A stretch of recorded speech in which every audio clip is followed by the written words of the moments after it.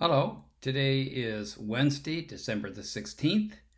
We are 9 days away from Christmas, so things are moving along quickly, aren't they? And perhaps the weather where you may be is going to be frightful. I don't know. Here it is incredibly pleasant. This is why people move and come down to Florida during the winter. Our winter is dry, and as you can see, I'm wearing short sleeves, and it's going to be in the 70s, high 70s today, low 80s. Tough. I know it's tough. Well, during the summer, life is good. Well, today, I don't know if you ever remember or something, during the 70s, when the Olympics were going on, there was a runner, a incredible athlete by the name of Fred Dixon, and Fred Dixon, and he competed in the Montreal Olympics in 1976. He was a decathlon runner, athlete, and a decathlon is supposed to be it is the ultimate because there are 10 events, 5 each day, spread over time. It includes jumping and running and dashing and all kinds of events in track and field. And it's supposed to, if you win that, you're supposed to be the best athlete. Well, Fred Dixon was excellent, and he had been trained and ready. And also competing was Bruce Jenner. Now, we're not going to go into Bruce Jenner, but anyway, so Fred Dixon was there, and he was competing, and the first day, the first race went not so good for him, and the second, and the third, worse. By the end of the day, he just said, this is terrible, and he quit, because he knew there's no way I can win. I'm doing so terribly. Well, as he was thinking that night after his performance, and he was so disappointed, something spoke to him. And he said, someday, he was thinking in his mind, someday I'm going to have children, and they're going to read about the events of Montreal. And they're going to read that their daddy quit.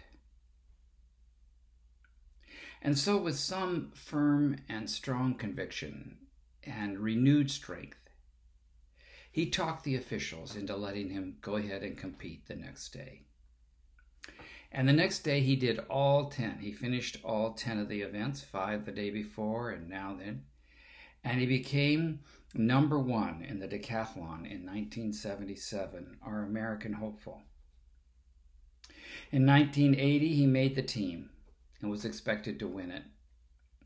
But the 1980 Olympics, if you remember, were canceled. And so even though he never won it, he endured. He never quit. I think that is a wonderful thing to think about, isn't it? Never quit. Pastoring, I'm going to be retiring at the end of this month. From pastoral ministry. Actually, the schools asked me to come and be interim principal on a part-time basis for them for the rest of the school year, which I was hoping to be kindergarten teacher, but they said, no, you're not qualified. So they're going to let me be principal, and so that should be interesting and challenging. But never quitting. There are times in ministry I said, I've had enough, I'm going to quit. But got back in. I don't know if Fred Dixon ever read this from the scriptures, but I think it is an important thing for us to think of spiritually. Right? Spiritually.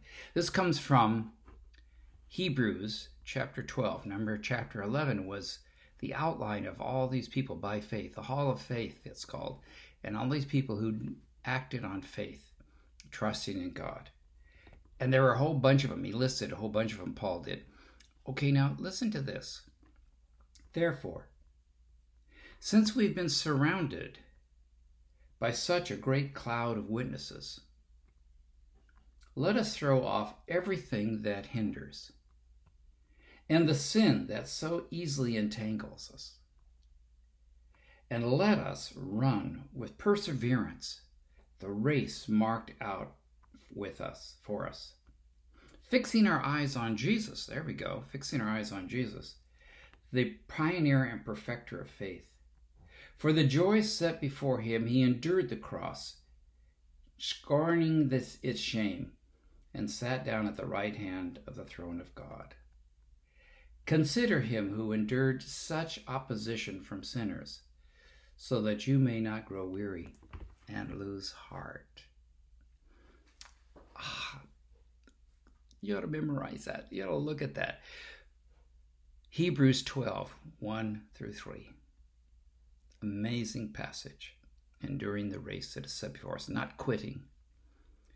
And Fred didn't quit. Let's not quit. Dear Lord, thank you for being with us. Help us not to quit. Keep us going because you endured the cross, so we don't give up. We keep going ahead. We thank you and bless us as we move through this holiday season and with COVID. And thank you for getting the vaccine out. May it first go to those who are most vulnerable and those that are trying to take care of us. Thank you, Lord. Make that work.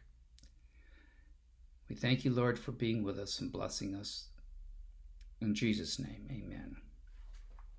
All right, have a great day. God bless you, and we'll see you here tomorrow.